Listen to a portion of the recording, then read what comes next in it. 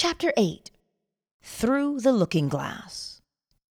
A man that looks on glass, on it may stay his eye, or if he pleaseth, through it pass, and then the heaven espy. George Herbert, The Elixir. Objects to be perceived must first penetrate in some manner our brain, but we are not, because of this, interlocked with our environment. Although normal consciousness is focused on the senses and is usually restricted to them, it is possible for man to pass through his sense fixation into any imaginal structure which he conceives, and so fully occupies it that it is more alive and more responsive than that on which his senses stay his eye. If it were not true, man would be an automaton reflecting life, never affecting it. Man, who is all imagination, is not tenant to the brain, but landlord. He need not rest content with the appearance of things. He can go beyond perceptual to conceptual awareness. This ability to pass through the mechanical reflective structure of the senses is the most important discovery man can make. It reveals man as a center of imagining with powers of intervention which enable him to alter the course of observed events, moving from success to success through a series of mental transformations in himself. Attention, the spearhead of imagining, may be either attracted from without as his senses stay his eye, or directed from within, if he pleases, and through the senses pass into the wish fulfilled.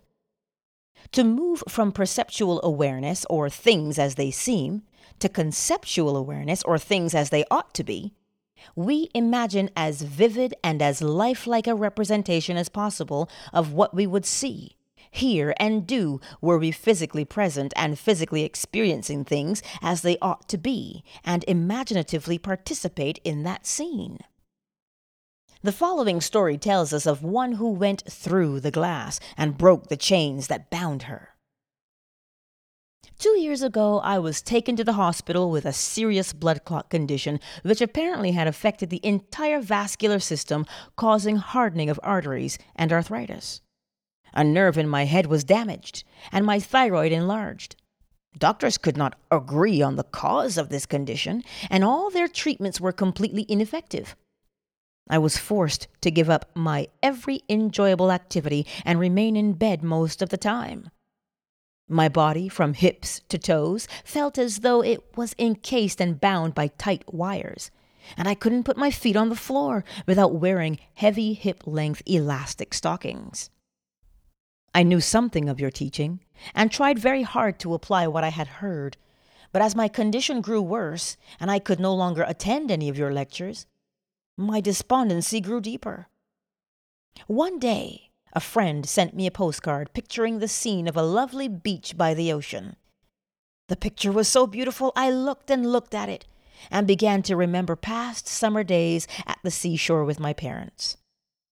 For a moment, the postcard picture seemed to become animated, and flooding memories of myself running free on the beach filled my mind. I felt the impact of my bare feet against the hard, wet sand. I felt the icy water running over my toes and heard the crash of waves breaking on shore. This imaginal activity was so satisfying to me as I lay in bed that I continued to imagine this wonderful scene day after day for about 1 week. One morning, I moved from my bed to a couch and had started to sit up when I was seized with such an excruciating pain my entire body became paralyzed. I could neither sit up nor lie down. This terrible pain lasted for more than a full minute. But when it stopped, I was free. It seemed as if all the wires binding my legs had been cut. One moment I was bound, the next moment I was free. Not by degrees, but instantly. V.H. We walk by faith, not by sight. 2 Corinthians 5:7. When we walk by sight, we know our way by objects which our eyes see.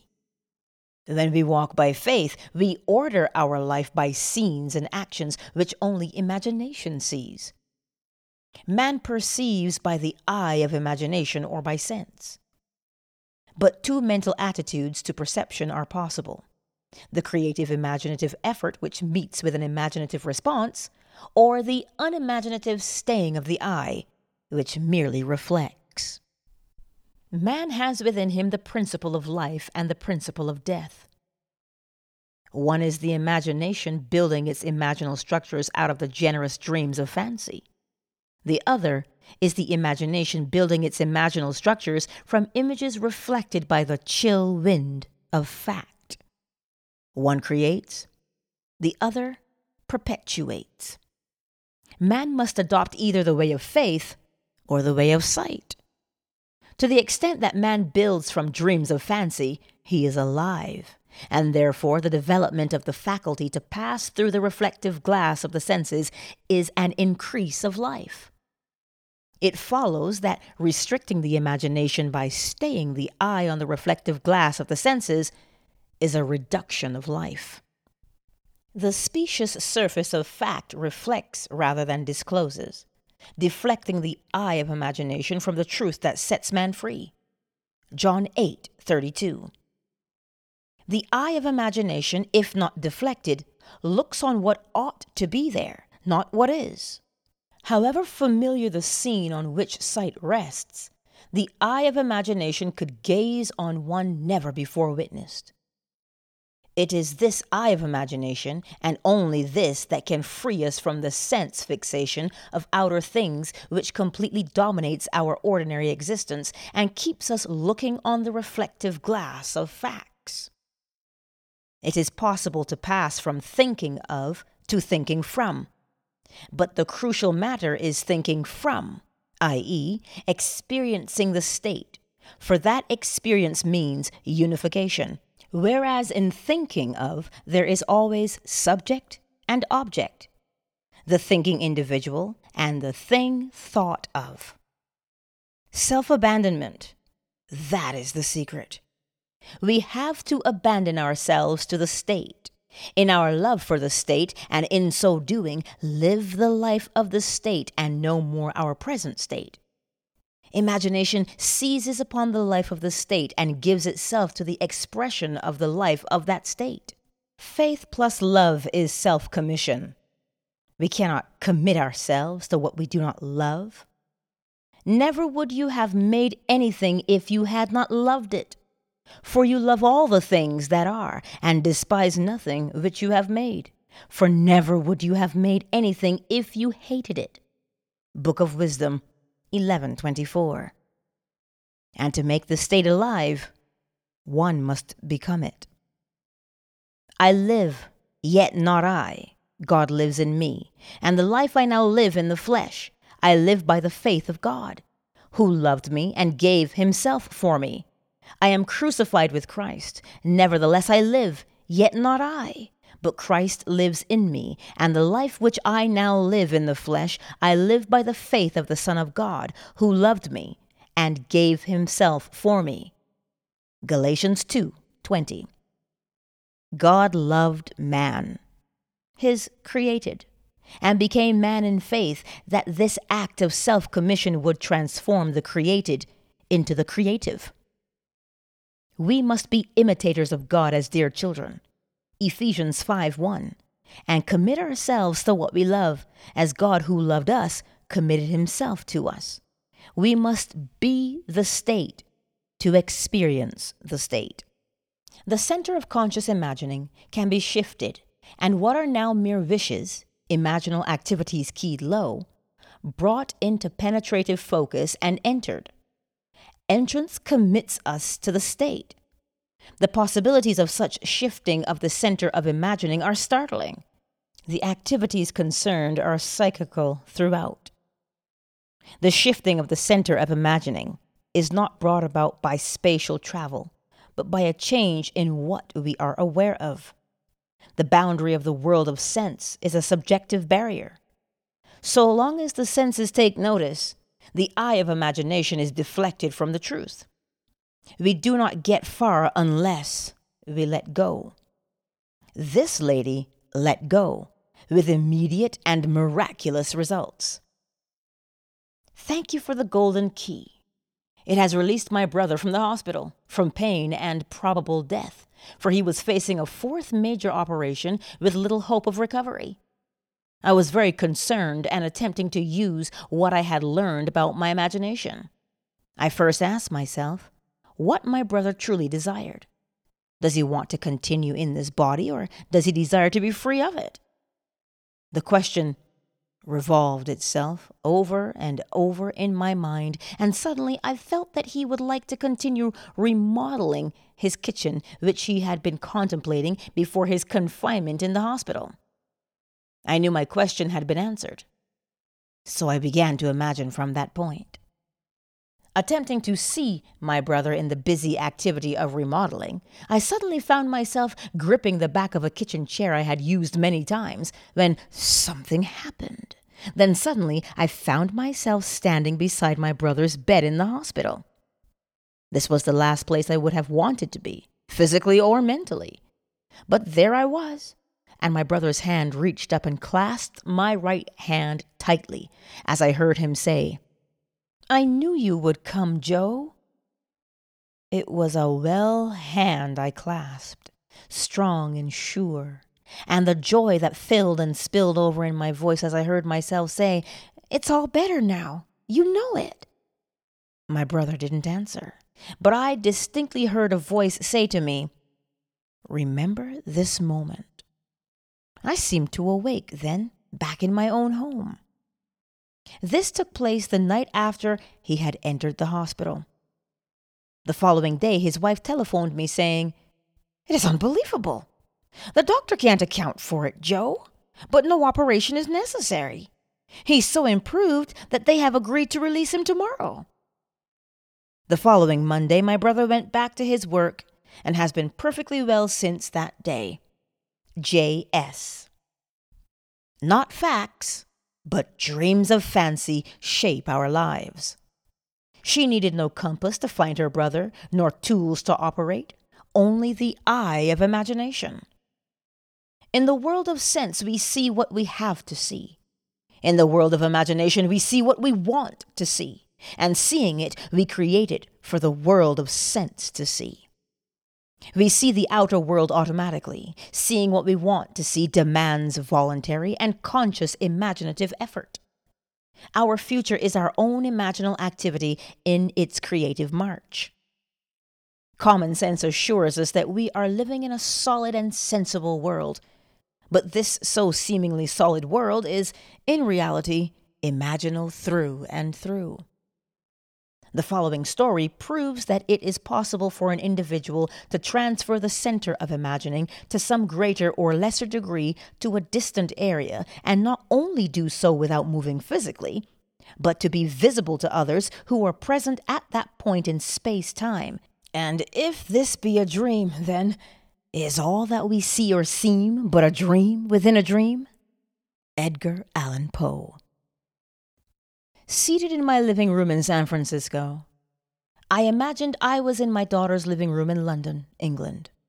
I surrounded myself so completely with that room which I knew intimately, that I suddenly found myself actually standing in it. My daughter was standing by her fireplace, her face turned away from me. A moment later, she turned, and our eyes met. I saw such a startled, frightened expression on her face that I, too, became emotionally upset and immediately found myself back in my own living room in San Francisco. 5 days later, I received an airmail letter from my daughter, which had been written on the day of my experiment with imaginal travel. In her letter, she told me she had seen me in her living room that day just as real as though I were actually standing there in the flesh. She confessed she had been very frightened, and that before she could speak I had vanished. The time of this visitation, as she gave it in her letter, was exactly the time I had begun the imaginative action, allowing, of course, for the difference in time between the 2 points. She explained that she told her husband of this amazing experience, and he insisted that she write to me immediately, as he stated, "Your mother must have died, or is dying." But I wasn't dead or dying, but very much alive and very excited by this marvelous experience.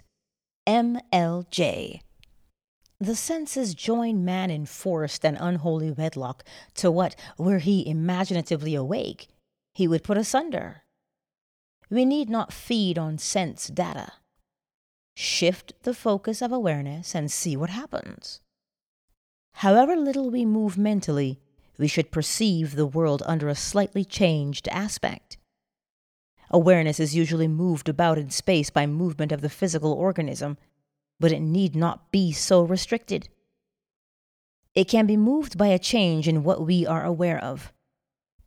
Man is manifesting the power of imagination, whose limits he cannot define. To realize that the real self, imagination, is not something enclosed within the spatial boundary of the body is most important.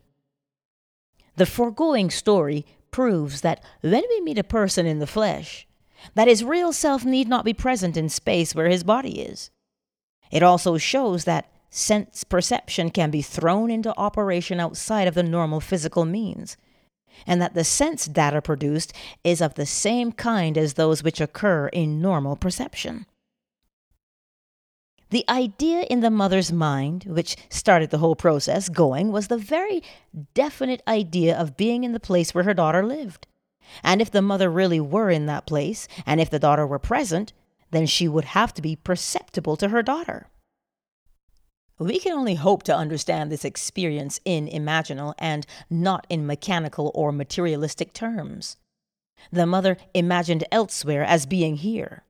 London was just as here to her daughter living there as San Francisco was here to the mother living there.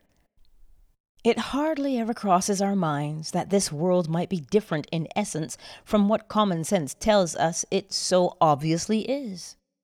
Blake writes, "I question not my corporeal or vegetative eye any more than I would question a window concerning a sight. I look through it, and not with it." This looking through the eye not only shifts consciousness to other parts of this world, but to other worlds as well. Astronomers must wish they knew more of this, looking through the eye, this mental traveling that mystics practice so easily. I traveled through a land of men and women too, and heard and saw such dreadful things as cold earth wanderers never knew.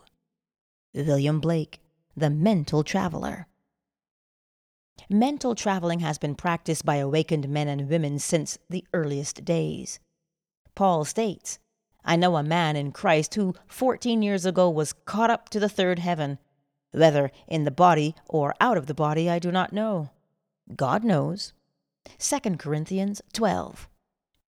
Paul is telling us that he is that man and that he traveled by the power of imagination or Christ.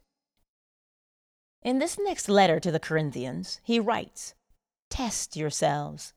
Do you not realize that Jesus Christ is in you?" 2 Corinthians 13:5. We need not be dead in order to enjoy spiritual privileges. Man is all imagination, and God is man. William Blake, From Annotations to Berkeley. Test yourselves, as this mother did.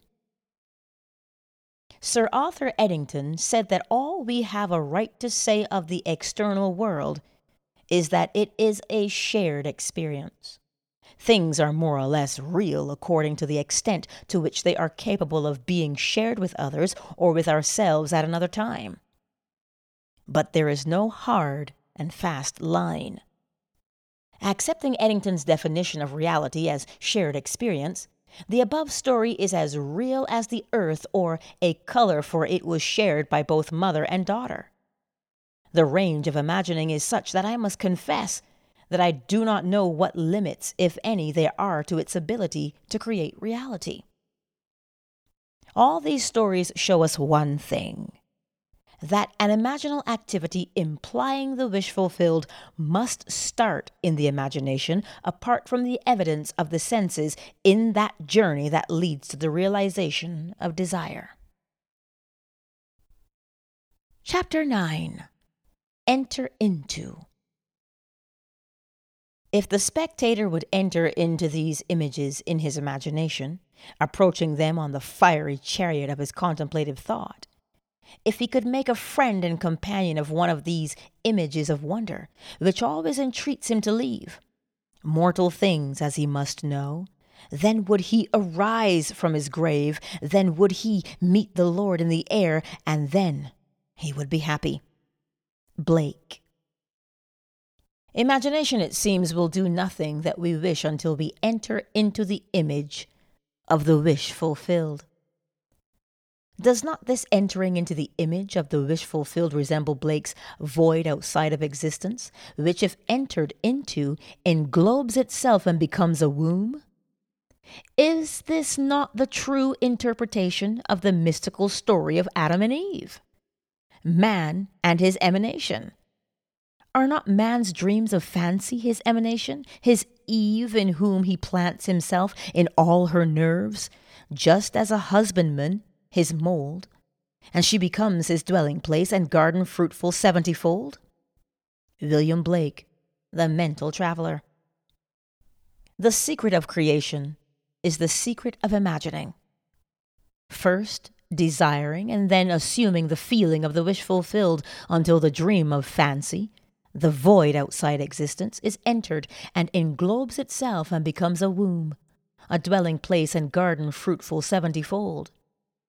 Note well that Blake urges us to enter into these images. This entering into the image makes it englobe itself and become a womb. Man, by entering a state, impregnates it and causes it to create what the union implies. Blake tells us that these images are shadowy to those who dwell not in them, mere possibilities, but to those who enter into them they seem the only substances. On my way to the West Coast, I stopped in Chicago to spend the day with friends. My host was recovering from a severe illness, and his doctor advised him to move to a one-story house. Acting upon the doctor's advice, he had purchased a one-story house suited to his needs. But he now was confronted with the fact that there seemed to be no buyer for his large 3-story home. When I arrived, he was very discouraged. In trying to explain the law of constructive imagining to my host and his wife, I told him the story of a very prominent New York woman who had come to see me concerning the rental of her apartment. She maintained a lovely city apartment and a country home, but it was absolutely essential that she rent her apartment if she and her family were to spend the summer at their country home. Neville Goddard, The Power of Awareness, Chapter 23. Case Histories 5. In previous years, the apartment had been rented without any difficulty early in the spring. But at the time she came to see me, the season for summer sublets was seemingly over. Although the apartment had been in the hands of good real estate agents, no one had seemed interested in renting it. I told her what to do in her imagination. She did it, and in less than 24 hours, her apartment was rented. I explained how she, by the constructive use of her imagination, had rented her apartment. At my suggestion before she went to sleep that night in her apartment in the city, she imagined she was lying in her bed in her country home. In her imagination, she viewed the world from the country house rather than from the city apartment. She smelled the fresh country air. She made this so real that she actually drifted off to sleep, feeling that she was in the country.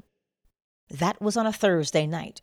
At 9 o'clock the following Saturday morning, she phoned me from her country home and told me that on Friday, a highly desirable tenant who met all of her requirements not only rented her apartment, but rented it on the one condition that he could move in that very day.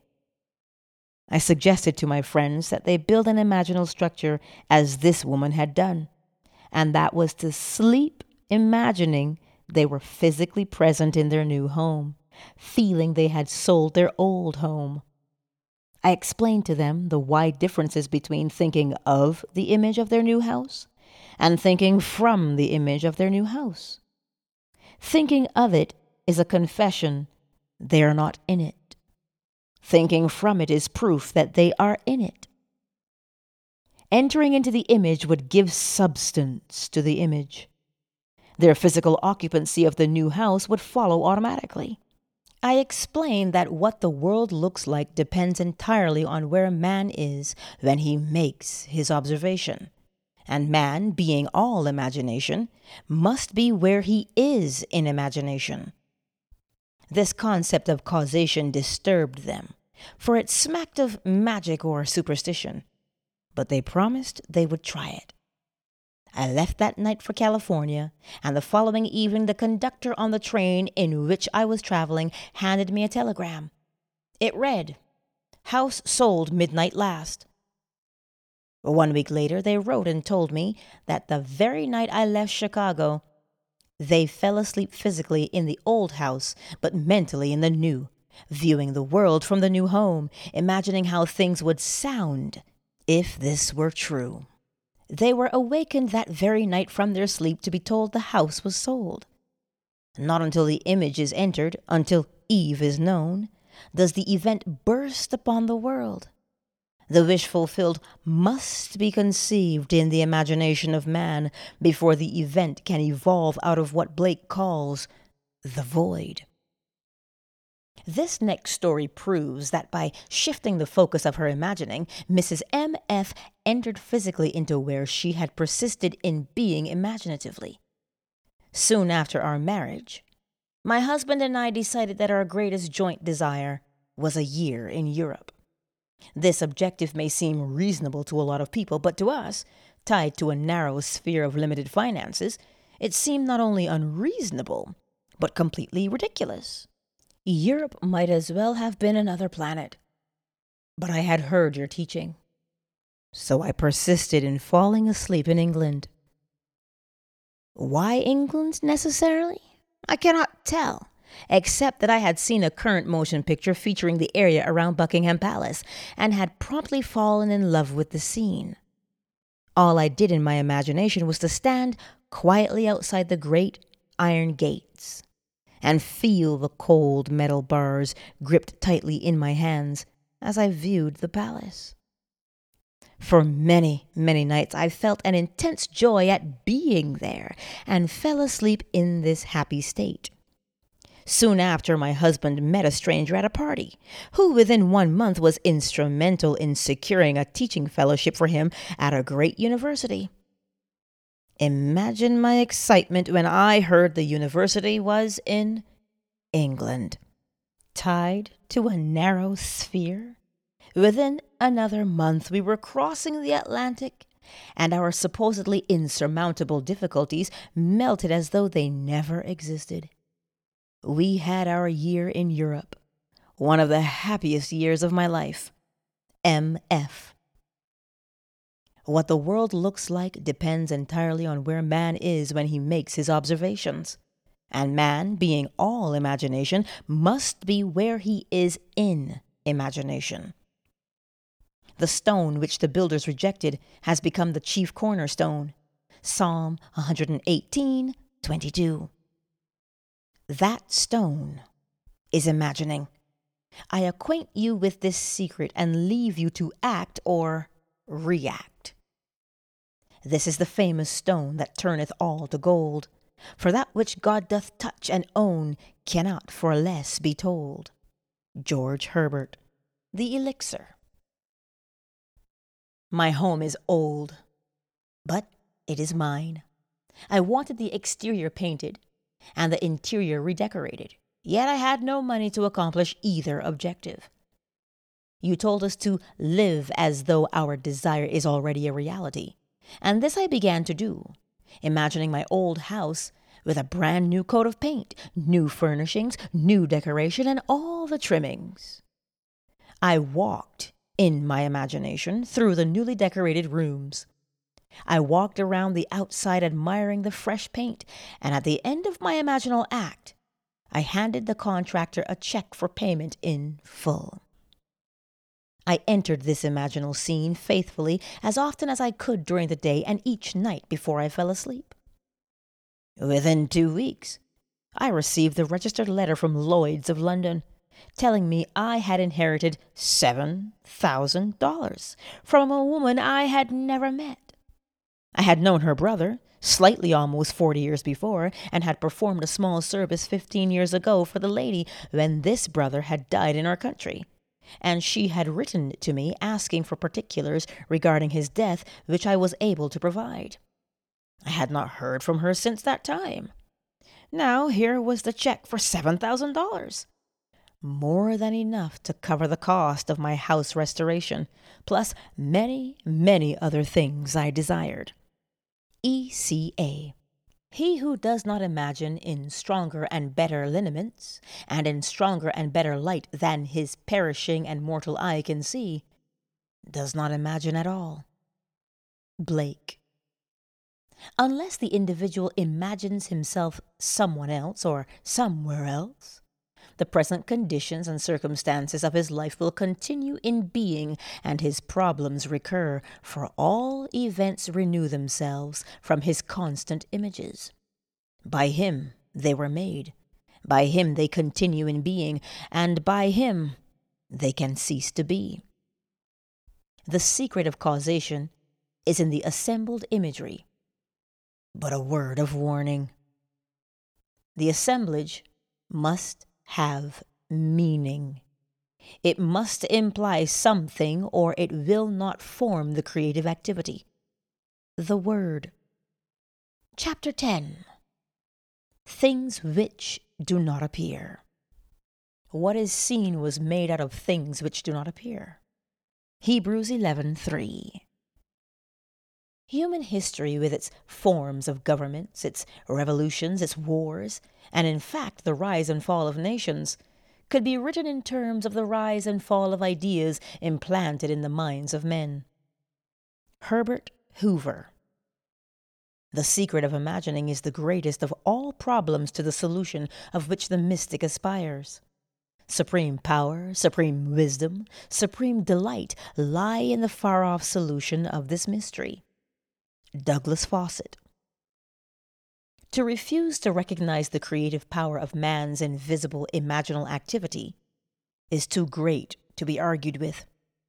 Man, through his imaginal activity, literally calls into existence the things that do not exist. Romans 4:17. By man's imaginal activity, all things are made, and without such activity was not anything made that was made. John 1:3. Such causal activity could be defined as an imaginal assemblage of images, which occurring some physical event invariably takes place. It is for us to assemble the images of happy outcome, and then keep from interfering. The event must not be forced, but allowed to happen. If imagination is the only thing that acts or is in existing beings of men, as Blake believed, then we should never be certain that it was not some woman treading in the winepress who began that subtle change in men's minds. William Butler Yeats. This grandmother is daily treading the winepress for her little granddaughter. She writes, "This is one of those things that make my family and friends say, 'We just don't understand it.' Kim is 2.5 years old now. I took care of her for a month after she was born, and did not see her again until a year ago, and then only for 2 weeks. However, during this past year, every day I have taken her on my lap, in my imagination, and cuddled her and talked to her. In these imaginal acts, I go over all the wonderful things about Kim. God is growing through me. God is loving through me, etc. At first, I would get the response of a very young child. When I started, 'God is growing through me,' she would reply, 'Me?' Now, as I start, she completes the whole sentence. Another thing that has happened is, as the months have passed, as I take her in my imagination, on my lap, she has grown constantly larger and heavier. Kim hasn't even seen a picture of me in the past year. At the most, I could only be a name to her. Now, sometime each day, her family tells me she starts talking about me. To no one in particular, just talking. Sometimes it goes on for an hour, or she goes to the phone and pretends to call. In her monologue are such bits as, "My Dee Dee loves me. My Dee Dee always comes to see me every day." Even though I know what I have been doing in my imagination, it has caused me too to wonder much. UK. All imaginative men and women are forever casting forth enchantments, and all passive men and women who have no powerful imaginative lives are continually passing under the spell of their power. There is no form in nature which is not produced by and sustained by some imaginal activity. Therefore, any change in the imaginal activity must result in a corresponding change in form. To imagine a substitute image for unwanted or defective content is to create it. If only we persist in our ideal imaginal activity and do not let lesser satisfactions suffice, ours shall be the victory. When I read in Seed Time and Harvest the story of the schoolteacher who, through her imagination, in daily revision, transformed a delinquent pupil into a lovely girl, I decided to do something about a young boy in my husband's school. To tell all the problems involved would take pages, for my husband has never had such a difficult child nor such a trying parent situation. The lad was too young to be expelled, yet the teachers refused to have him in their classes. To make matters worse, the mother and grandmother literally camped on the school grounds, making trouble for everyone. I wanted to help the boy, but I also wanted to help my husband. So, nightly, I constructed 2 scenes in my imagination. 1, I saw a perfectly normal, happy child. 2, I heard my husband say, "I can't believe it, dear, but do you know R is acting like a normal boy now, and it is heaven not having those 2 women around." After 2 months of persisting in my imaginal play, night after night, my husband came home and said, "It's like heaven around school." Not exactly the same words, but close enough for me. The grandmother had become involved in something that took her out of town, and the mother had to accompany her. At the same time, a new teacher had welcomed the challenge of R, and he was progressing wonderfully, well into all I imagined for him. GB. It is useless to hold standards that we do not apply. Unlike Portia, who said, "I can easier teach 20 what were good to be done, than be one of the 20 to follow mine own teaching." William Shakespeare, The Merchant of Venice. GB followed her own teaching. It is fatally easy to make the acceptance of the imaginal faith a substitute for living by it. He has sent me to bind up the brokenhearted, to proclaim liberty to the captives and the opening of the prison to those who are bound. Isaiah 61:1. Chapter 11. The Potter. Arise and go down to the potter's house, and there I will let you hear my words. So I went down to the potter's house, and there he was working at his wheel, and the vessel he was making of clay was spoiled in the potter's hand, and he reworked it into another vessel, as it seemed good to the potter to do. Jeremiah 18:2-4. The word translated potter means imagination. Out of material others would have thrown away as useless, an awakened imagination refashions it as it ought to be. O Lord, thou art our Father, we are the clay, and thou art our potter. We are all the work of thy hand. Isaiah 64:8. This conception of creation as a work of imagination, and the Lord our Father as our imagination, will take us further into the mystery of creation than any other guide. The only reason people do not believe in this identity of God and human imagination is that they are unwilling to assume the responsibility for their fruitful misuse of imagination. Divine imagination has descended to the level of human imagination, that human imagination may ascend to divine imagination. The 8th Psalm says that man was made a little lower than God. not a little lower than the angels, as the King James Version mistakenly translates it. Angels are the emotional dispositions of man and are therefore his servant, and not his superior, as the author of Hebrews tells us, Hebrews 1:14. Imagination is the real man and is one with God. Imagination creates, conserves, and transforms. Imagination is radically creative when all imaginative activity based on memory disappears. Imagination is conservative when its imaginal activity is fed with images supplied mainly by memory. Imagination is transformative when it varies a theme already in being, when it mentally alters a fact of life, when it leaves the fact out of the remembered experience or puts something in its place if it upsets the harmony it desires. Through the use of her imagination, this talented young artist has made her dream a reality.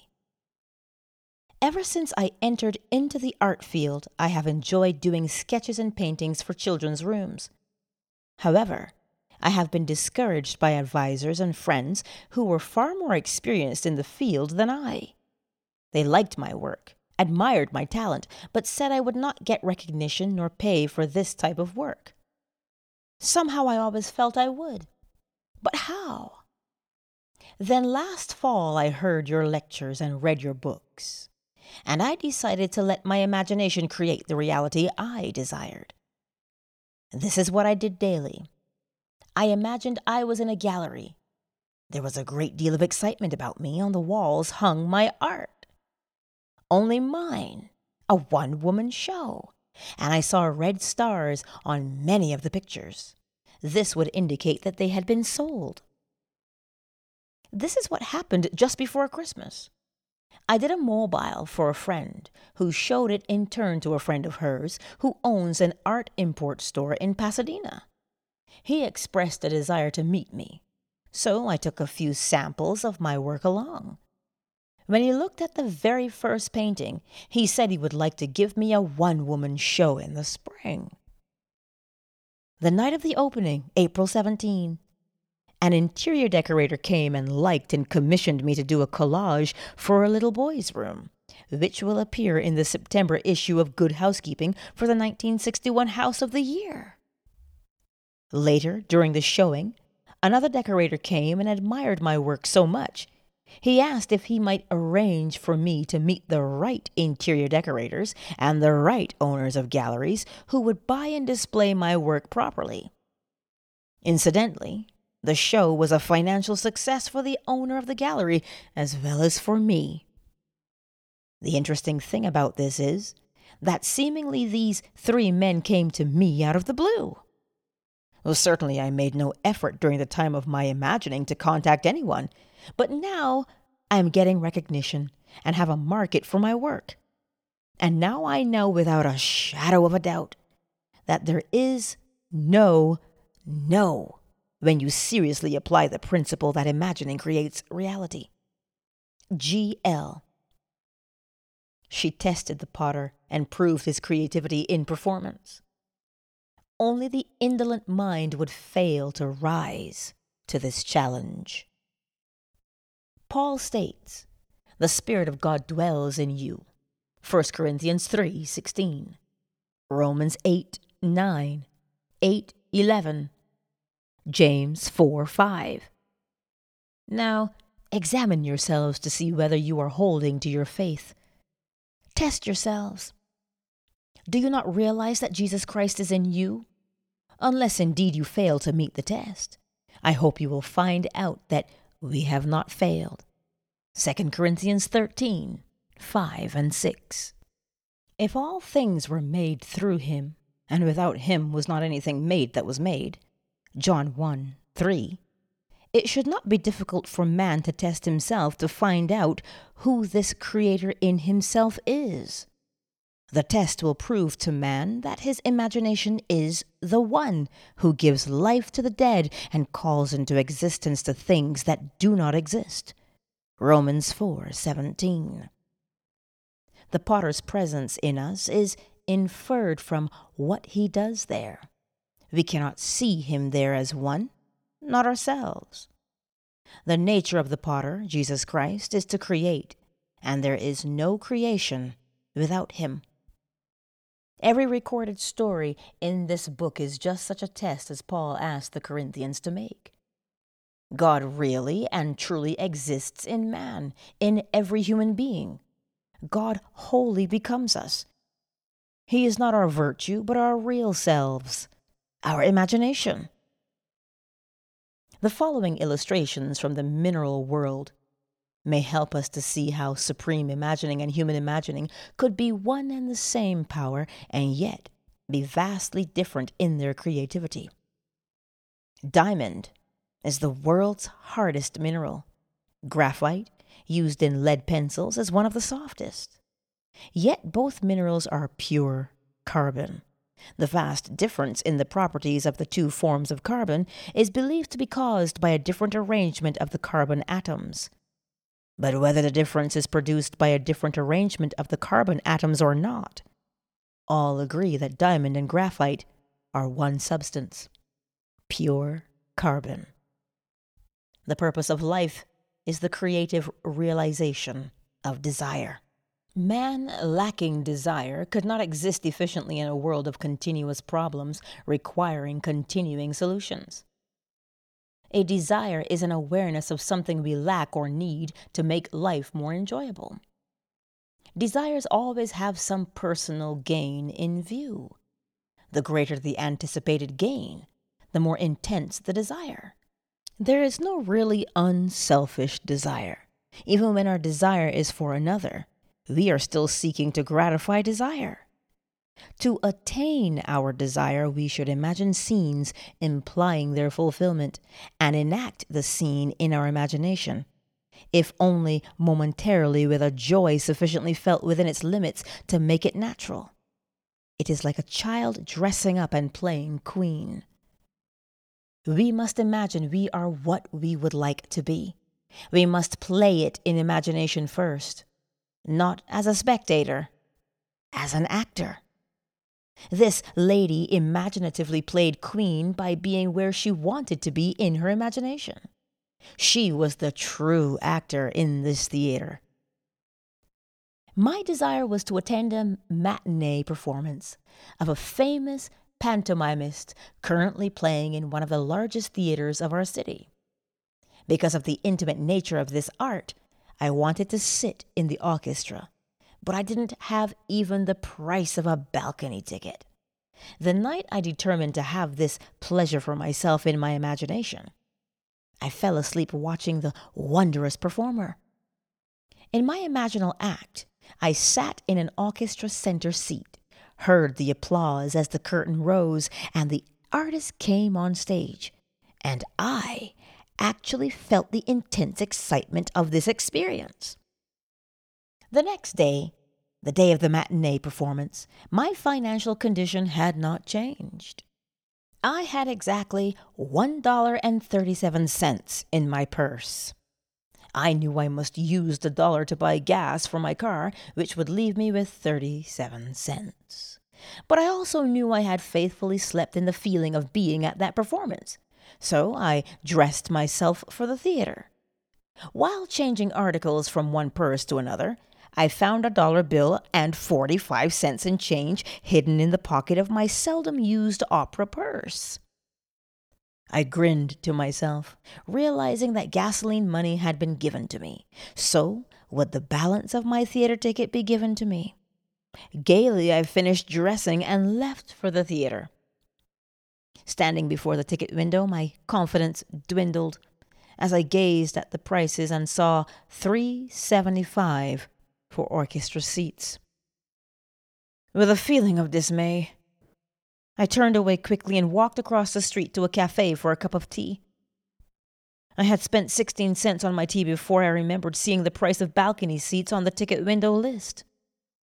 Hurriedly, I counted my change and found I had $1.66 left. Running back to the theater, I bought the cheapest seat available, which cost $1.55. With 1 dime left in my purse, I went through the entrance and the usher tore my ticket in half, saying, Upstairs, left, please." The performance was about to begin. But ignoring the usher's instructions, I walked into the main floor's ladies' restroom, still determined to sit in the orchestra section.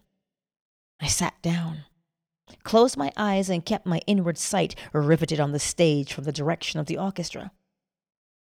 At that moment, a group of women walked into the restroom, all talking at once.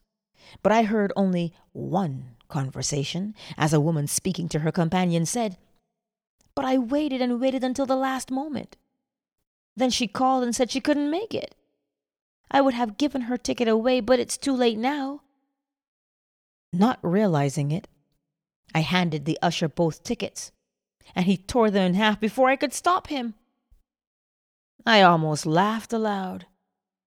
Getting up, I walked over to this lady and asked if I might use the extra ticket she had instead of the balcony seat I had bought. She was charming and kindly invited me to join her party. The ticket she handed me was for the orchestra section center seat, 6 rows from the stage. I sat in that seat only moments before the curtain rose on a performance I had witnessed the night before from that seat, in my imagination. J.R. We must actually be in imagination. It is one thing to think of the end, and another thing to think from the end. To think from the end, to enact the end, is to create reality. The inner actions must correspond to the actions we would physically perform after these things should be. Edward Thomas, The New House. To live wisely, we must be aware of our imaginal activity and see to it that it is faithfully shaping the end we desire. The world is clay. Our imagination is the potter. We should always imagine ends that are of value or promise well. He who desires but acts not breeds pestilence. William Blake. What's done flows from what's imagined. Outward forms reveal the imaginings of man. Man is the shuttle to whose winding quest and passage through these looms God ordered motion, but ordained no rest. Henry Vaughan. I run a small business, solely owned, and a few years ago it seemed that my venture would end in failure. For some months, sales had fallen steadily, and I found myself in a financial jam, along with thousands of other small businessmen, as this period spanned one of our country's minor recessions. I was badly in debt and needed at least $3,000 almost immediately. My auditors advised me to close my doors and try to salvage what I could. Instead, I turned to my imagination. I knew your teaching, but had never actually attempted to solve any problem in this manner. I was frankly skeptical of the entire idea that imagination can create reality, but I was also desperate, and desperation forced me to test your teaching. I imagined my office receiving $4,000 unexpectedly in remittances due. This money would have to come from new orders, as my accounts receivable were practically non-existent. But this seemed far-fetched, as I hadn't received this much in sales during the last 4 months or more. Nevertheless, I kept my imaginal picture of receiving this amount of money steadily before me for 3 days. Early the 4th morning, a customer I had not heard from in months called me on the telephone asking me to come and see him personally. I was to bring a quotation previously given him for machinery needed by his factory. The quotation was months old, but I dug it out of my files and lost no time in arriving at his office that day. I wrote out the order, which he signed, but I saw no immediate help for me in the transaction, as the equipment he wanted would take from 4 to 6 months for factory delivery, and of course my customer did not have to pay for it until delivered. I thanked him for the order and rose to leave. He stopped me at the door and handed me a check for a little over $4,000, saying, "I want to pay for the merchandise now in advance, for tax purposes, you know. You don't mind?" No, I didn't mind. I realized what had happened the moment I took that check into my hands. Within 3 days, my imaginal act had done for me what I hadn't been able to do in months of desperate financial shuffling. I know now that imagination could have brought $40,000 into my business just as easily as 4,000. LNC. O Lord, thou art our Father. We are the clay, and thou art our potter. We are all the work of thy hand. Isaiah 64:8. Chapter 12. Attitudes. Mental things are alone real, what is called corporeal. Nobody knows of its dwelling place. It is in fallacy, and its existence an imposture. Where is the existence out of mind or thought? Where is it but in the mind of a fool? Blake. Memory, though faulty, is adequate to the call for sameness. If we remember another as we have known him, we recreate him in that image, and the past will be recognized in the present. Imagining creates reality. If there is room for improvement, we should reconstruct him with new content. Visualize him as we would like him to be, rather than have him bear the burden of our memory of him. Everything possible to be believed is an image of truth. Blake. The following story is by one who believes that imagining creates reality, and acting on this belief changed his attitude toward a stranger and bore witness to this change in reality. More than 20 years ago, when I was a green farm boy, newly arrived in Boston to attend school, a panhandler asked me for money for a meal. Although the money I had was pitifully insufficient for my own needs, I gave him what was in my pocket. A few hours later, the same man, by this time staggering drunk, stopped me again and asked for money. I was so outraged to think the money I could so ill afford had been put to such use. I made myself a solemn pledge that I would never again listen to the plea of a street beggar. Through the years I kept my pledge, but every time I refused anyone, my conscience needled me. I felt guilty even to the point of developing a sharp pain in my stomach, but I couldn't bring myself to unbend. The early part of this year, a man stopped me as I was walking my dog and asked for money so he could eat. True to the old pledge, I refused him. His manner was gracious, as he accepted my refusal. He even admired my dog and spoke of a family in New York State he knew that raised Cocker Spaniels. This time my conscience was really pricking me. As he went on his way, I determined to remake that scene as I wished it had been. So I stopped right there on the street, closed my eyes for only a few moments, and enacted the scene differently. In my imagination, I had the same man approach me, only this time he opened the conversation by admiring my dog. After we had talked a moment, I had him say, "I don't like to ask you this, but I really need something to eat.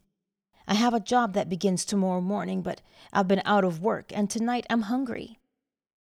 I then reached into my imaginary pocket, pulled out an imaginary $5 bill, and gladly gave it to him.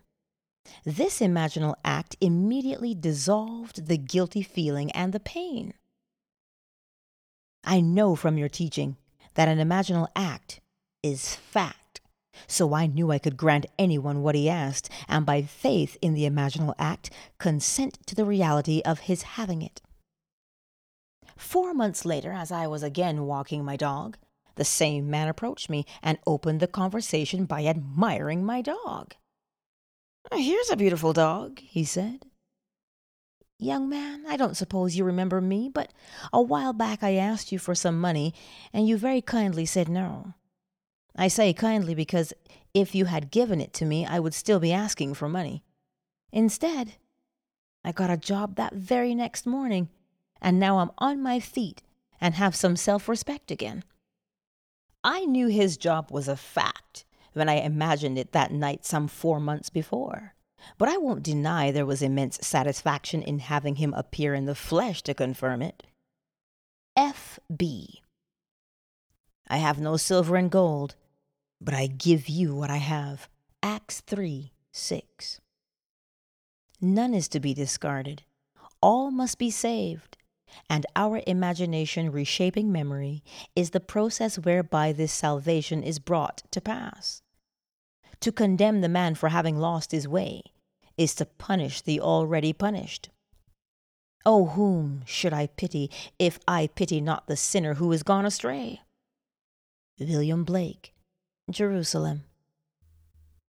Not what the man was, but what he may become should be our imaginal activity. Don't you remember Sweet Alice? Ben Bolt. Sweet Alice whose hair was so brown, who wept with delight when you gave her a smile, and trembled with fear at your frown? George du Maurier. If we imagine no worse of him than he of himself, he would pass as excellent. It's not the man at his best, but the imaginist exercising the spirit of forgiveness that performs the miracle. Imagining with new content transformed both the man who asked and the man who gave. Imagining has not yet had its due in the systems either of moralists or educators. When it does, there will be the opening of the prison to those who are bound. Isaiah 61:1. Nothing has existence for us save through the memory we have of it.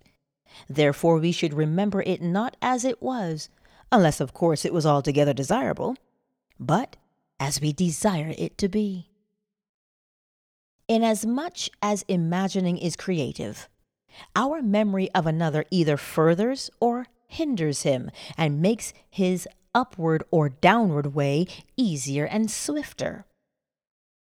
There is no coal of character so dead that it will not glow and flame if but slightly turned.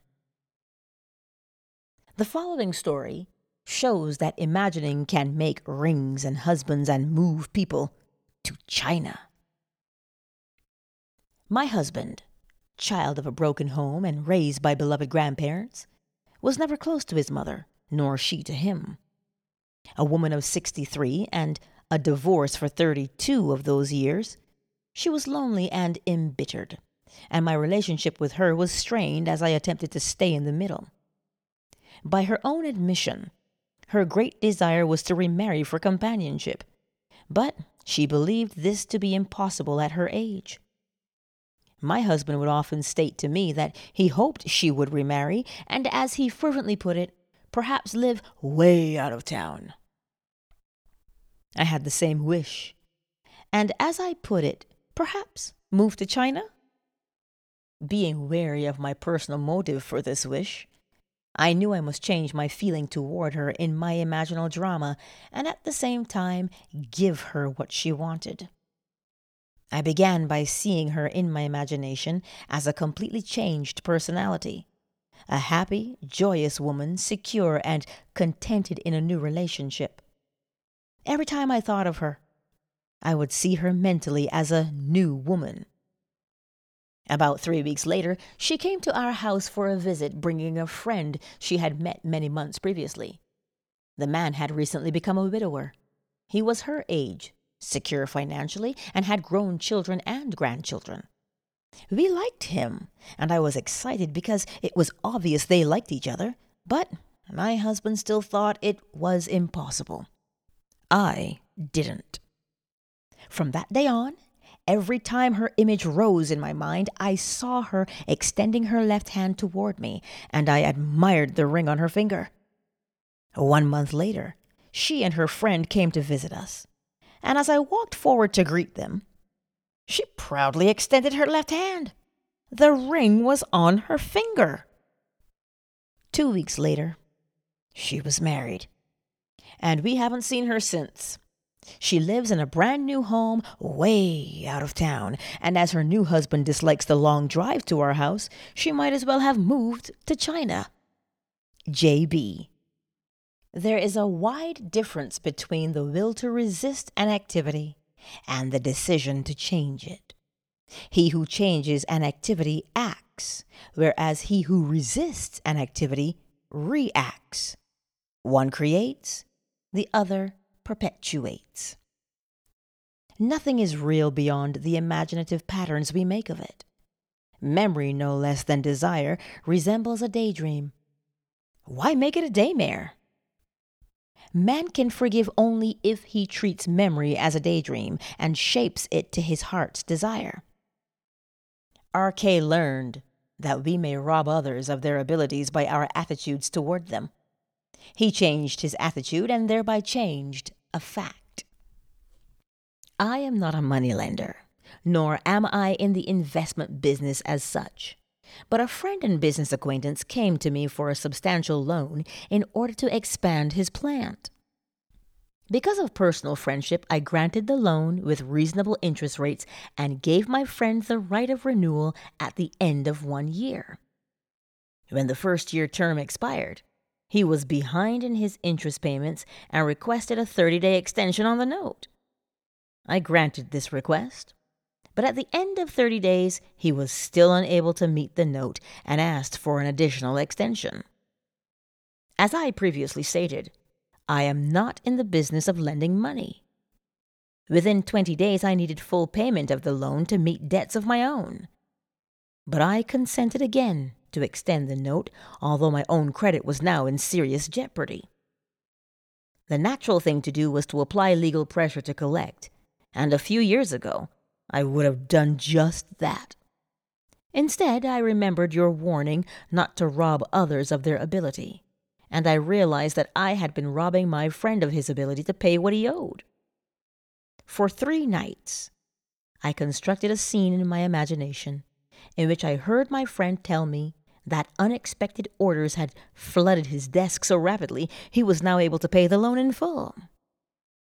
The 4th day I received a telephone call from him. He told me that by what he called a miracle, he had received so many orders, and big ones too, he was now able to pay back my loan, including all interest due, and in fact, had just mailed a check to me for the entire amount. R.K. There is nothing more fundamental to the secret of imagining than the distinction between imagining and the state imagined. Mental things are alone real. Everything possible to be believed is an image of truth. William Blake. Chapter 13. All Trivia. General knowledge is remote knowledge. It is in particulars that wisdom consists, and happiness too. Blake.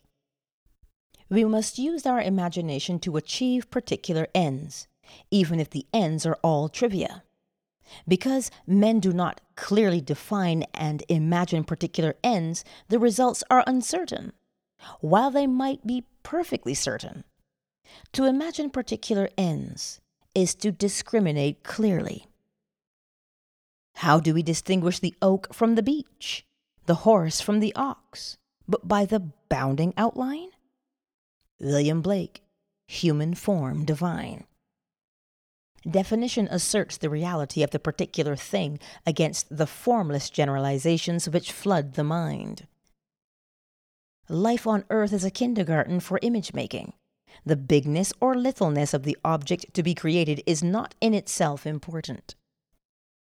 The great and golden rule of art, as well as of life, said Blake, is this: that the more distinct, sharp and wiry the bounding line, the more perfect the work of art, and the less keen and sharp, the greater is the evidence of weak imitation. What is it that builds a house and plants a garden but the definite and determinate? Leave out this line and you leave out life itself. The following stories are concerned with the acquiring of seemingly little things, or toys, as I call them, but they are important because of the clear imaginal images that created the toys. The author of the first story is one of whom it is said she has everything. And this is true. She has financial, social, and intellectual security. She writes, "As you know through your teaching and through my practice of that teaching, I have completely changed myself and my life.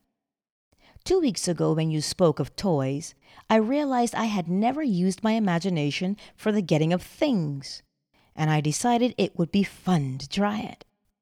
You told of a young woman who was given a hat by merely wearing that hat in her imagination. The last thing on earth I needed was a hat, but I wanted to test my imagination for this getting of things, so I selected a hat pictured in a fashion magazine. I cut the picture out and stuck it on the mirror of my dressing table. I studied the picture carefully. Then I shut my eyes, and in my imagination I put that hat on my head and wore it.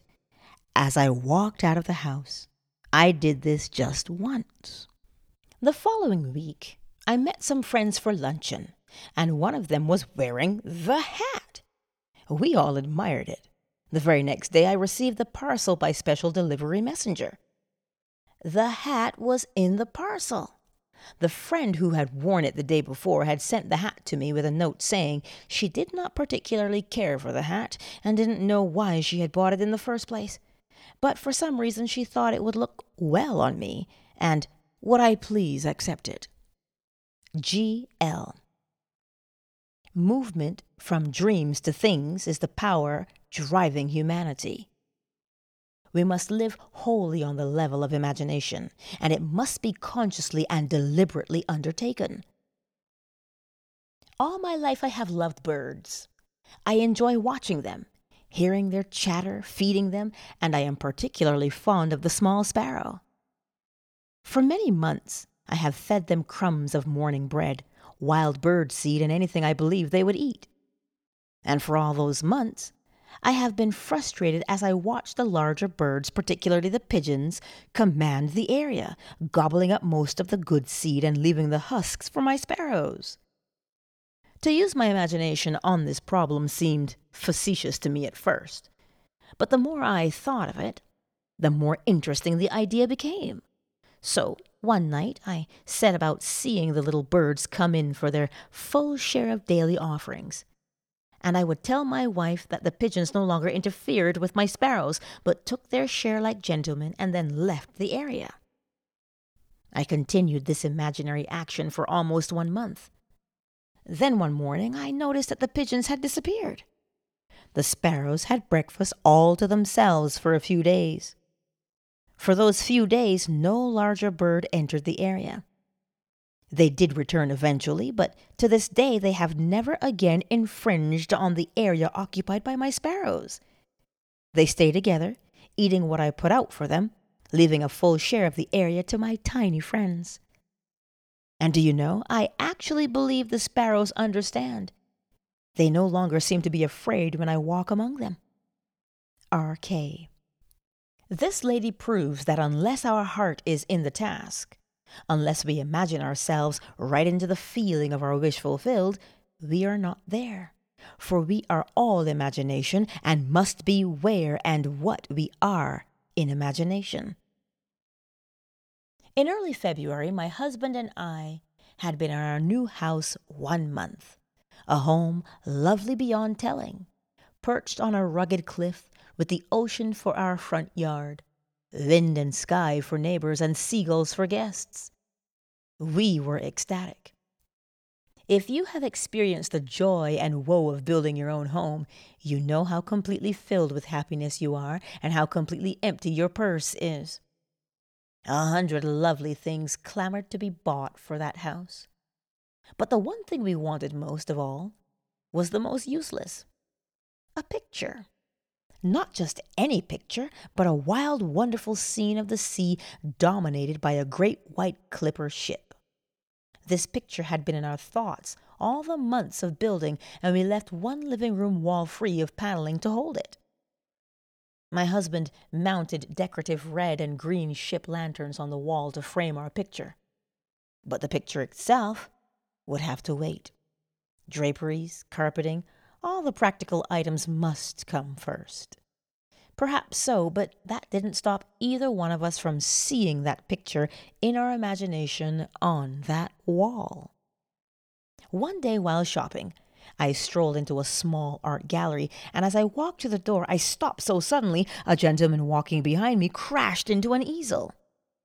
I apologized and pointed to a painting hanging at head height across the room. "That's what I did. I've never seen anything so wonderful." He introduced himself as the owner of the gallery and said, yes, an original by the greatest English painter of clipper ships the world has known. He went on to tell me about the artist, but I wasn't listening. I could not take my eyes from that wonderful ship, and suddenly I experienced a very strange thing. It was only a moment in time, but the art gallery faded, and I saw that picture on my wall. I'm afraid the owner thought me a little giddy, and I was. But I finally managed to return my attention to his voice when he mentioned an astronomical price. I smiled and said, "Perhaps someday." He continued to tell me about the painter and also about an American artist who was the only living lithographer capable of copying the great English master. He said if you're very lucky, you may pick up one of his prints. I've seen his work. It's perfect down to the last detail. Many people prefer prints to paintings. Prints or paintings, I knew nothing about the value of either. And anyway, all I wanted was that scene. When my husband returned home that evening, I talked of nothing but that painting and pleaded with him to visit the gallery and see it. "Maybe we could find a print of it somewhere," the man said. "Yes," he interrupted, "but you know we can't afford any picture now." Our conversation ended there. But that night after dinner, I stood in our living room and saw that picture on our wall. The next day, my husband had an appointment with a client which he did not want to keep. But the appointment was kept, and my husband did not return home until after dark. When he walked through the front door, I was busy in another part of the house and called a greeting to him. A few minutes later, I heard hammering and walked into the living room to see what he was doing. On our wall hung my picture. In my first moment of intense joy, I remembered the man in the art gallery saying, if you're very lucky, you may pick up one of his prints. Lucky? Well, here's my husband's part of the story. Making the call already mentioned, he entered one of the poorest, meanest little houses he had ever been in. The client introduced himself and led my husband into a tiny, dark dining area where the two of them sat down at a bare table. As my husband put his briefcase on the tabletop, he looked up and saw the picture on a wall. He confessed to me he had conducted a very sloppy interview because he couldn't take his eyes from that picture. The client signed the contract and gave a check as down payment, which, as my husband believed at the time, was $10 short. Mentioning this fact to the client, he said the check given was every cent he could afford, but added, I've noticed your interest in that picture. It was here when I took this place. I don't know to whom it belonged, but I don't want it. If you'll put the $10 in for me, I'll give you the picture. When my husband returned to his company's main office, he learned he had been in error about the amount. He was not charged $10. Our picture is on our wall, and it cost us nothing.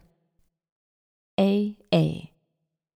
Of R.L., who writes the following letter, it must be said, in faith, lady, you have a merry heart. William Shakespeare. Much Ado About Nothing. One day during a bus strike, I needed to go into the downtown area and had to walk 10 blocks from my home to the nearest bus in operation. Before starting home, I recall there was no food market on this new route, and I wouldn't be able to shop for dinner. I had enough to manage a potluck meal, but I would need bread. After shopping all day, the 10 blocks back from the bus line was all I could manage, and to go still further to shop for bread was out of the question. I stood very still for a moment and allowed a vision of bread to dance in my head. Then I started for home. When I boarded the bus, I was so tired I grabbed the first available seat and almost sat on a paper bag. Now, on a crowded bus, tired passengers rarely look directly at one another. So being naturally curious, I peeked into the bag. Of course, it was a loaf of bread. Not just any bread, but the very same brand of bread I always buy. RL. Trifles. All trifles. But they produced their trivia without price. Imagining accomplished these things without the means generally reputed necessary to do so. Man rates wealth in a way that bears no relation to real values. Come, buy wine and milk without money and without price. Isaiah 55:1. Chapter 14. The Creative Moment. The natural man does not receive the gifts of the Spirit of God, for they are folly to him, and he is not able to understand them because they are spiritually discerned. 1 Corinthians 2:14. There is a moment in each day that Satan cannot find, nor can his watch fiends find it. But the industrious find this moment, and it multiply, and when it once is found, it renovates every moment of the day if rightly placed. Blake. Whenever we imagine things as they ought to be, rather than as they seem to be, is the moment.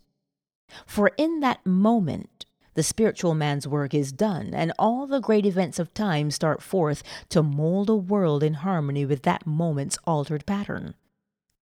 Satan, Blake writes, is a reactor. He never acts, he only reacts. And if our attitude to the happenings of the day is reactionary, are we not playing Satan's part? Man is only reacting in his natural or Satan state. He never acts or creates, he only reacts or recreates. One real creative moment, one real feeling of the wish fulfilled is worth more than the whole natural life of reaction. In such a moment, God's work is done. Once more we may say with Blake, God only acts and is in existing beings or men. The Marriage of Heaven and Hell, 1793. There is an imaginal past and an imaginal future. If by reacting the past is recreated into the present, so by acting out our dreams of fancy, can the future be brought into the present. I feel now the future in the instant. William Shakespeare, Macbeth. The spiritual man acts. For him, anything that he wants to do, he can do at once, in his imagination.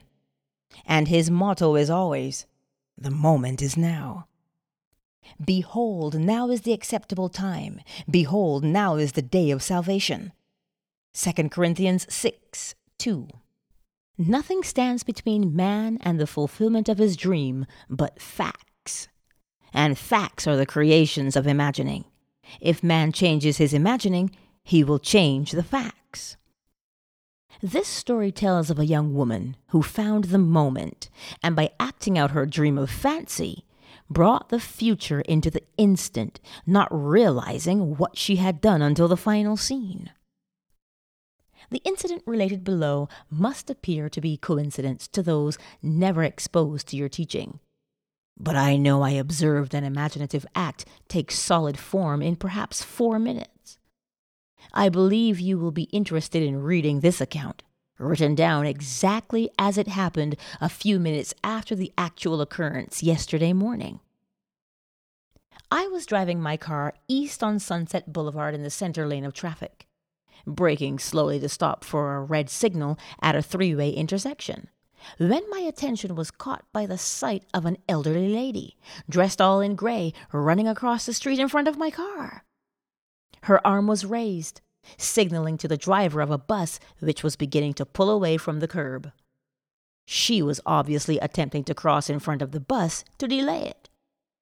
The driver slowed his vehicle and I thought would allow her to enter. Instead, as she jumped onto the curb, the bus pulled away, leaving her standing just in the act of lowering her arm. She turned and walked swiftly toward a nearby phone booth. As my signal changed to green and I put my car in motion, I wished I had been behind the bus and had been able to offer her a ride. Her extreme agitation was obvious even from the distance I was away from her. My wish instantly fulfilled itself in a mental drama, and as I drove away, the fancy played itself out in the following scene. I opened the car door, and a lady dressed in gray stepped in, smilingly, relieved and thanking me profusely. She was out of breath from running and said, "I only have a few blocks to go. I'm meeting friends, and I was so afraid they would leave without me when I missed my bus." I left my imaginary lady out a few blocks further on, and she was delighted to observe her friends still waiting for her. She thanked me again and walked away. The entire mental scene was spanned in the time it takes to drive 1 block at a normal rate of speed. The fancy satisfied my feelings regarding the real incident, and I immediately forgot it. 4 blocks further, I was still in the center lane and again had to stop for a red signal. My attention at this time was turned inward on something I have now forgotten, when suddenly someone tapped on the closed window of my car, and I looked up to see a lovely appearing elderly lady with gray hair, dressed all in gray. Smiling, she asked if she might ride a few blocks with me, as she had missed her bus. She was out of breath, as though from running, and I was so stunned by her sudden appearance in the middle of a busy street at my window that for a moment I could only react physically, and without answering, leaned over and opened my car door. She got in and said, "It's so annoying to rush so and then miss a bus. I wouldn't have imposed on you like this, but I'm supposed to meet some friends a few blocks down the street, and if I had to walk now, I would miss them." 6 blocks further on, she exclaimed, "Oh, good! They're still waiting for me." I let her out, and she thanked me again and walked away. I'm afraid I drove to my own destination by automatic reflex, for I had fully recognized that I had just observed a waking dream take form in physical action. I recognized what was happening while it was happening. As soon as I could, I wrote down each part of the incident and found a startling consistency between the waking dream and the subsequent reality. Both women were elderly, gracious in manner, dressed all in gray, and out of breath from hurrying to catch a bus and missing it. Both wished to meet friends who for some reason could not wait for them much longer, and both left my car within the space of a few blocks after successfully completing their contact with their friends. I am amazed, confounded, and elated. If there is no such thing as coincidence or accident, then I witnessed imagination become reality almost instantaneously. J.R.B. There's a moment in each day that Satan cannot find, nor can his watch fiends find it. But the industrious find this moment, and it multiply, and when it once is found, it renovates every moment of the day if rightly placed. From the first time I read your search, I have longed to experience a vision. Since you have told us of the promise, this desire has been intensified. I want to tell you of my vision, which was a glorious answer to my prayer. But I am sure I would not have had this experience were it not for something that occurred 2 weeks ago. It was necessary for me to park my car some distance from the university building where I was scheduled to conduct my class. As I left my car, I was conscious of the stillness about me. The street was completely deserted. No one was in sight.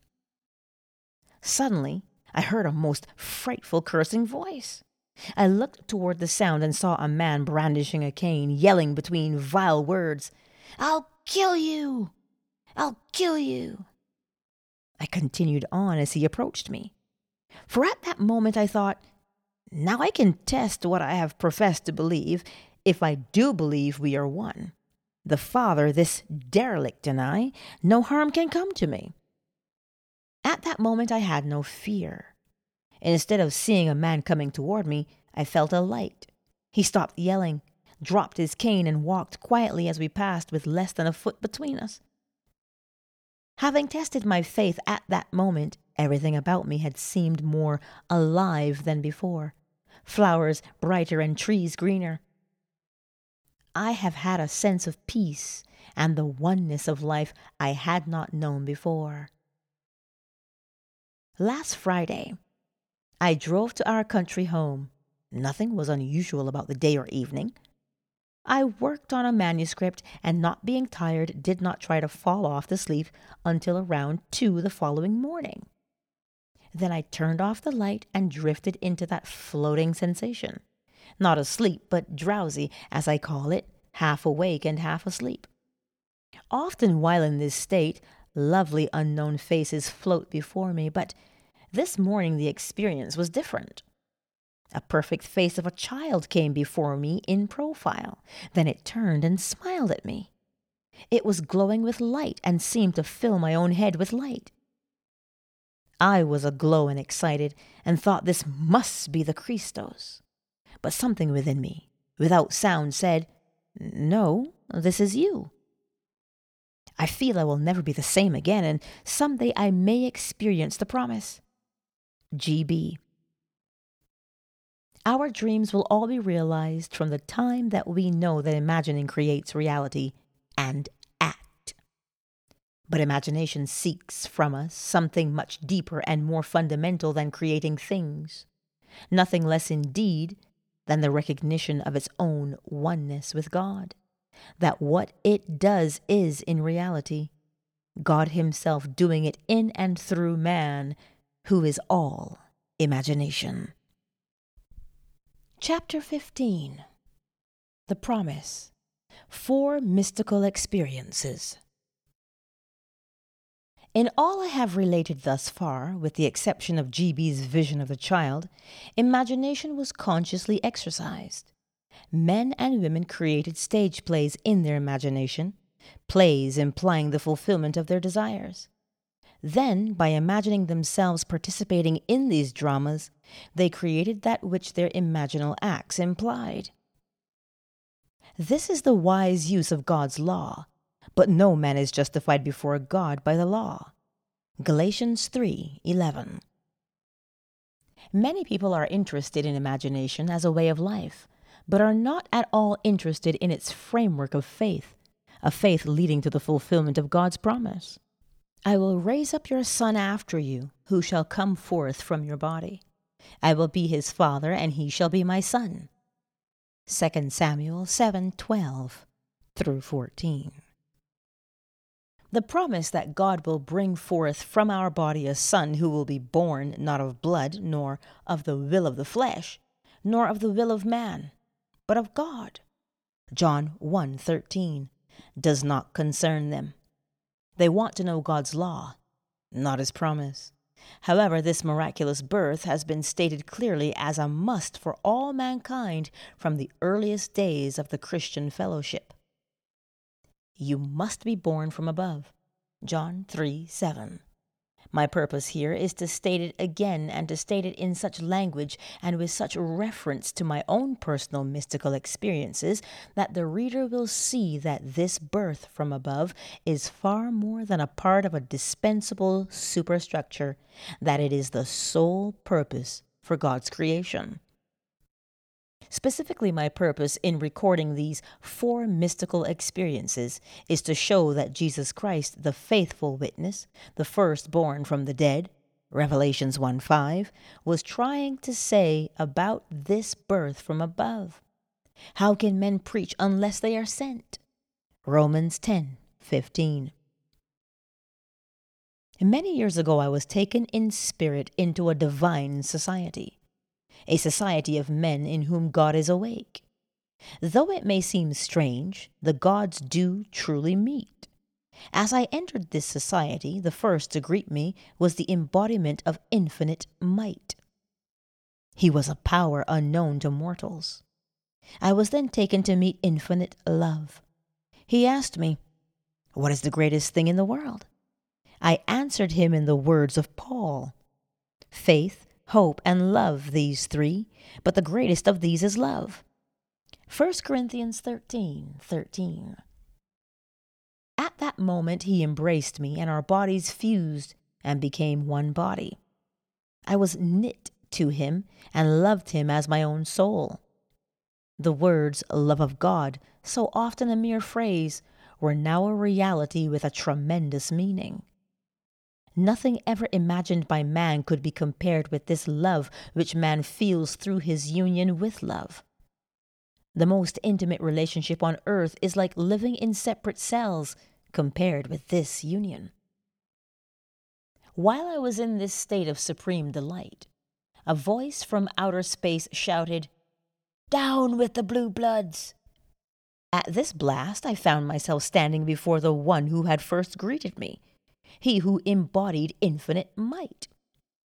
He looked into my eyes, and without the use of words or mouth, I heard what he told me. Time to act. I was suddenly whisked out of that divine society and returned to earth. I was tormented by my limitations of understanding, but I knew that on that day the divine society had chosen me as a companion and sent me to preach Christ, God's promise to man. My mystical experiences have brought me to accept literally the saying that all the world's a stage, and to believe that God plays all the parts. The purpose of the play? To transform man, the created, into God, the creator. God loved man, his created, and became man in faith that this act of self-commission would transform man, the created, into God, the creator. The play begins with the crucifixion of God on man, as man, and ends with the resurrection of man as God. God becomes as we are, that we may be as he is. God becomes man, that man may become, first, a living being, and secondly, a life-giving spirit. I have been crucified with Christ. It is no longer I who live, but Christ who lives in me. And the life I now live in the flesh, I live by faith in the Son of God, who loved me and gave himself for me. Galatians 2:20.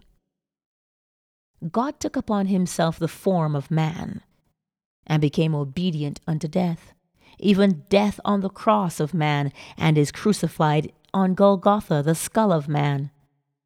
God himself enters death's door, the human skull, and lies down in the grave of man to make man a living being. God's mercy turned death into sleep. Then began the prodigious and unthinkable metamorphosis of man, the transformation of man into God. No man unaided by the crucifixion of God could cross the threshold that admits to conscious life. But now we have union with God in his crucified self. He lives in us as our wonderful human imagination. Man is all imagination, and God is man, and exists in us and we in him. The eternal body of man is the imagination, that is God himself. Blake. When he rises in us, we will be like him, and he will be like us. Then all impossibilities will dissolve in us at that touch of exaltation which his rising in us will impart to our nature. Here is the secret of the world. God died to give man life and to set man free. For however clearly God is aware of his creation, it does not follow that man, imaginatively created, is aware of God. To work this miracle, God had to die, then rise again as man, and none has ever expressed it so clearly as William Blake. Blake says, or rather has Jesus say, Unless I die, thou canst not live. But if I die, I shall rise again, and thou with me. Wouldest thou love me, one who never died for thee, or ever die for one who had not died for thee? And if God dieth not for man, and giveth not himself eternally for man, man could not exist. So God dies. That is to say, God has freely given himself for man. Deliberately he has become man and has forgotten that he is God, in the hope that man, thus created, will eventually rise as God. God has so completely offered his own self for man that he cries out on the cross of man, my God, why hast thou forsaken me?"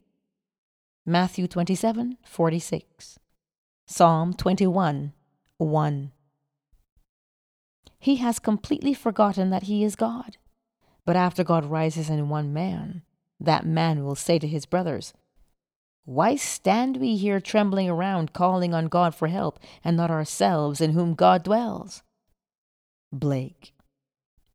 This first man that has been raised from the dead is known as Jesus Christ, the first fruits of those who have fallen asleep, the firstborn of the dead. For man God died. Now by a man has come also the resurrection of the dead. Jesus Christ resurrects his dead father by becoming his father. In Adam, the universal man, God sleeps. In Jesus Christ, the individualized God, God wakes. In waking, man the created has become God the creator and can truly say before the world was, "I am." Adon Olam, Jewish Dogmatics. Just as God in his love for man so completely identified himself with man that he forgot that he was God, so man in his love for God must so completely identify himself with God that he lives the life of God, that is, imaginatively. God's play, which transforms man into God, is revealed to us in the Bible. It is completely consistent in imagery and symbolism. The New Testament is hid in the Old Testament, and the Old is manifested in the New. The Bible is a vision of God's law and his promise. It was never intended to teach history, but rather to lead man in faith through the furnaces of affliction to the fulfillment of God's promise, to rouse man from this profound sleep and awaken him as God. Its characters live not in the past, but in an imaginative eternity. They are personifications of the eternal spiritual states of the soul. They mark man's journey through eternal death and his awakening to eternal life. The Old Testament tells us of God's promise. The New Testament tells us not how this promise was fulfilled, but how it is fulfilled. The central theme of the Bible is the direct individual mystical experience of the birth of the child, that child of whom the prophet spoke. "To us a child is born, to us a son is given, and the government will be upon his shoulder, and his name will be called Wonderful, Counselor, Mighty God, Everlasting Father, Prince of Peace. Of the increase of his government and of peace there will be no end." Isaiah 9:6-7. When the child is revealed to us, we see it, we experience it, and the response to this revelation can be stated in the words of Job. "I have heard of thee by the hearing of the ear, but now my eye sees thee." Job 42:5. The story of the Incarnation is not fable, allegory, or some carefully contrived fiction to enslave the minds of men, but mystical fact. It is a personal mystical experience of the birth of one's self out of one's own skull, symbolized in the birth of a child wrapped in swaddling clothes and laying on the floor. There is a distinction between hearing of this birth of a child from one's own skull, a birth which no scientist or historian could ever possibly explain, and actually experiencing the birth, holding in your own hands and seeing with your own eyes this miraculous child, a child born from above out of your own skull, a birth contrary to all the laws of nature. The question, as it is posed in the Old Testament, ask now and see, can a male bear a child? Why then do I see every man with his hands delivering himself like a woman in labor? Why has every face turned pale? Jeremiah 30:6. The Hebrew word shalats, mistranslated loins, means to draw out, to deliver, to withdraw self. The drawing of oneself out of one's own skull was exactly what the prophet foresaw as the necessary birth from above. A birth giving man entrance into the kingdom of God and the reflective perception on the highest levels of being. Throughout the ages, deep calls to deep. Psalm 42:7. Rouse thyself. Why sleepest thou, O Lord? Awake. Psalm 44:23. The event as it is recorded in the Gospels actually takes place in man. But of that day or that hour when the time will come for the individual to be delivered, no one knows but the Father. Do not marvel that I said to you, you must be born from above. The wind blows where it wills, and you hear the sound of it, but you do not know whence it comes or whither it goes. So it is with everyone who is born of the Spirit. John 3:7-8. This revelation in the Gospel of John is true. Here is my experience of this birth from above. Like Paul, I did not receive it from man, nor was I taught it. It came through the actual mystical experience of being born from above. None can speak truly of this mystical birth from above but one who has experienced it. I had no idea that this birth from above was literally true. Who before the experience could believe that the child, the wonderful counselor, the mighty God, the everlasting Father, the Prince of Peace, was inwoven in his own skull? Who before the experience would understand that his Maker is his husband, and the Lord of hosts is his name? Isaiah 54:5. Who would believe that the Creator went in unto his own creation, man, and knew it to be himself, and that this entrance into the skull of man, this union of God and man, resulted in the birth of a son out of the skull of man, which birth gave to that man eternal life and union with his Creator forever? If I now tell you what I experienced that night, I do so not to impose my ideas on others, but that I may give hope to those who, like Nicodemus, wonder how can a man be born when he is old. John 3:4. How can he enter a second time into his mother's womb and be born? How can this be? This is how it happened to me. Therefore I will now write the vision and make it plain upon tablets, so he may run who reads it. For still the vision awaits its time. It hastens to the end. It will not lie. If it seems slow, wait for it. It will surely come. It will not delay. Behold, he whose soul is not upright in him shall fail, but the righteous shall live by his faith. Habakkuk 2:2-4. In the early hours of the morning on July 20th, 1959, in the city of San Francisco, a heavenly dream in which the arts flourished was suddenly interrupted by the most intense vibration centered at the base of my skull. Then a drama, as real as those I experience when I am fully awake, began to unfold. I awoke from a dream to find myself completely entombed within my skull. I tried to force my way out through its base. Something gave way, and I felt myself move head downward through the base of my skull. I squeezed myself out inch by inch. When I was almost out, I held what I took to be the foot of the bed and pulled the remaining portion of me out of my skull. There on the floor I lay for a few seconds. Then I rose and looked at my body on the bed. It was pale of face, lying on its back and tossing from side to side like one in recovery from a great ordeal. As I contemplated it, hoping that it would not fall off the bed, I became aware that the vibration which started the whole drama was not only in my head, but now was also coming from the corner of the room. As I looked over to that corner, I wondered if that vibration could be caused by a very high wind, a wind strong enough to vibrate the window.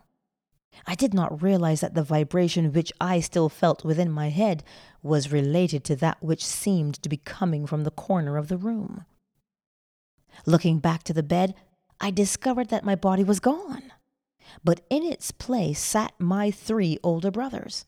My oldest brother sat where the head was. My second and third brothers sat where the feet were. None seemed to be aware of me, although I was aware of them and could discern their thoughts. I suddenly became aware of the reality of my own invisibility. I noticed that they too were disturbed by the vibration coming from the corner of the room. My third brother was the most disturbed and went over to investigate the cause of the disturbance. His attention was attracted by something on the floor, and looking down, he announced, "It's Neville's baby." My other 2 brothers, in most incredulous voices, asked, "How can Neville have a baby?" My brother lifted the infant wrapped in swaddling clothes and laid him on the bed. I then, with my invisible hands, lifted the babe and asked him, "How is my sweetheart?" He looked into my eyes and smiled, and I awoke in this world to ponder this greatest of my many mystical experiences. Tennyson has a description of death as a warrior, a skeleton high on a night black horse, issuing forth at midnight. But when Garrett's sword cut through the skull, there was in it the bright face of a blooming boy, fresh as a flower newborn. Idylls of the King.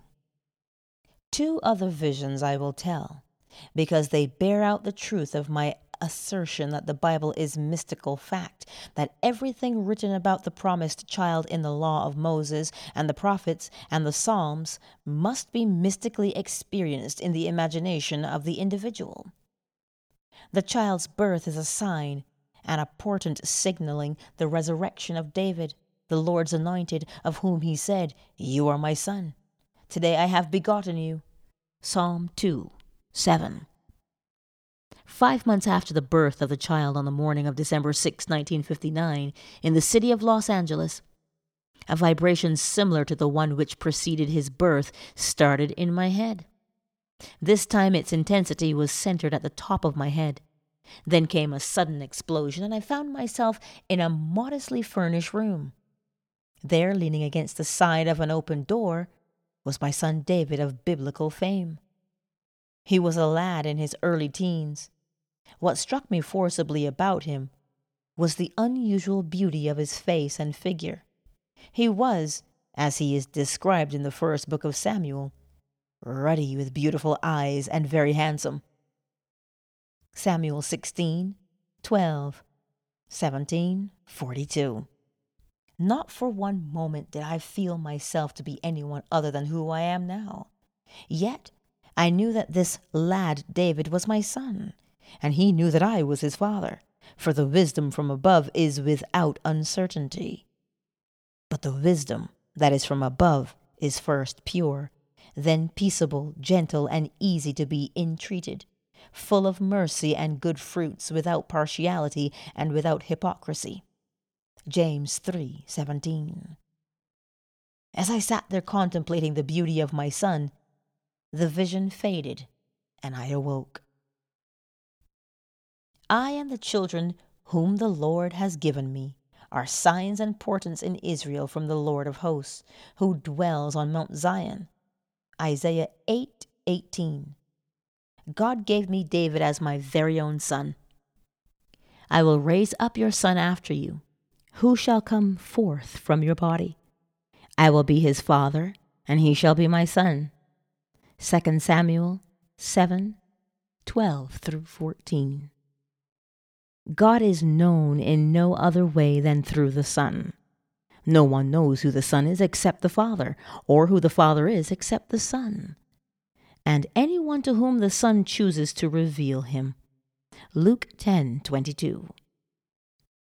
The experience of being David's father is the end of man's pilgrimage on earth. The purpose of life is to find the father of David, the Lord's anointed, the Christ. Abner, whose son is this youth? And Abner said, As your soul lives, O king, I cannot tell. And the king said, Inquire whose son the stripling is. And as David returned from the slaughter of the Philistine, Abner took him and brought him before Saul with the head of the Philistine in his hand. And Saul said to him, Whose son are you, young man? And David answered, I am the son of your servant Jesse, the Bethlehemite. 1 Samuel 17:55 through 58. Jesse is any form of the verb to be. In other words, I am the son of who I am. I am self-begotten. I am the Son of God the Father. I and my Father are one. John 10:30. I am the image of the invisible God. He who has seen me has seen the Father. John 14:9. Whose son? Is not about David, but about David's father, whom the king had promised. 1 Samuel 17:25, to make free in Israel. Note, in all these passages, 1 Samuel 17:55, 56, 58, the king's inquiry is not about David, but about David's father. I have found David my servant. He shall cry to me, Thou art my Father, my God, and the rock of my salvation, and I will make him the firstborn, the highest of the kings of the earth. Psalm 89, 20, 26, 27. The individual who is born from above will find David and know him to be his very own son. Then he will ask the Pharisees, who were always with us, What do you think of the Christ? Whose son is he? And when they say to him, The son of David, he will say to them, How is it then that David in the Spirit calls him Lord? If David thus calls him Lord, how is he his son? Matthew 22:41 through 45. Man's misconception of the role of the Son, which is only a sign and a portent, has made the Son an idol. Little children, keep yourselves from idols. 1 John 5:21. God awakes, and that man in whom he awakes becomes his own father's father. He who was David's son, Jesus Christ, the Son of David, Matthew 1:1, has become David's father. No longer will I cry to our father, David, thy child. Acts 4:25. I have found David. Psalm 89:20. Acts 13:22. He has cried to me, Thou art my father. Psalm 89:26. Now I know myself to be one of the Elohim, the God who became man, that man may become God. Great indeed, we confess, is the mystery of our religion. 1 Timothy 3:16. If the Bible were history, it would not be a mystery. Wait for the promise of the Father. Acts 1:4. That is for David, God's Son, who will reveal you as the Father. This promise, says Jesus, you heard from me. Luke 24:44. And to its fulfillment at that moment in time when it pleases God to give you his Son as your offspring, which is Christ. Galatians 3:16. A figure of speech is used for the promise of calling attention to, emphasizing and intensifying the reality of the literal sense. The truth is literal. The words used are figurative. The curtain of the temple was torn in two from top to bottom, and the earth shook, and the rocks were split. Matthew 27:51.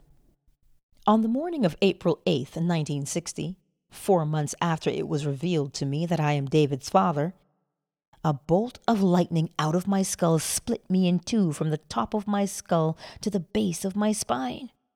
I was cleft as though I were a tree that had been struck by lightning. Then I felt and saw myself as a golden liquid light moving up my spine in a serpentine motion. As I entered my skull, it vibrated like an earthquake. Every word of God proves true. He is a shield to those who take refuge in him. Do not add to his words, lest he rebuke you, and you be found a liar. Proverbs 30:5-6. And as Moses lifted up the serpent in the wilderness, so must the Son of Man be lifted up. John 3:14. These mystical experiences will help to rescue the Bible from the externals of history, persons, and events, and to restore it to its real significance in the life of man. Scripture must be fulfilled in us. God's promise will be fulfilled. You will have these experiences, and you shall be my witnesses in Jerusalem and in all Judea and Samaria, and to the end of the earth. Acts 1:8. The widening circle, Jerusalem, Judea, Samaria, the end of the earth, is God's plan. The promise is still maturing to its time, its appointed time, but how long, vast, and severe the trials ere you find David, your son, who will reveal you as God, the Father. We're long to tell, but it hastens to the end. It will not fail. So wait, for there will be no postponement. Is anything too wonderful for the Lord?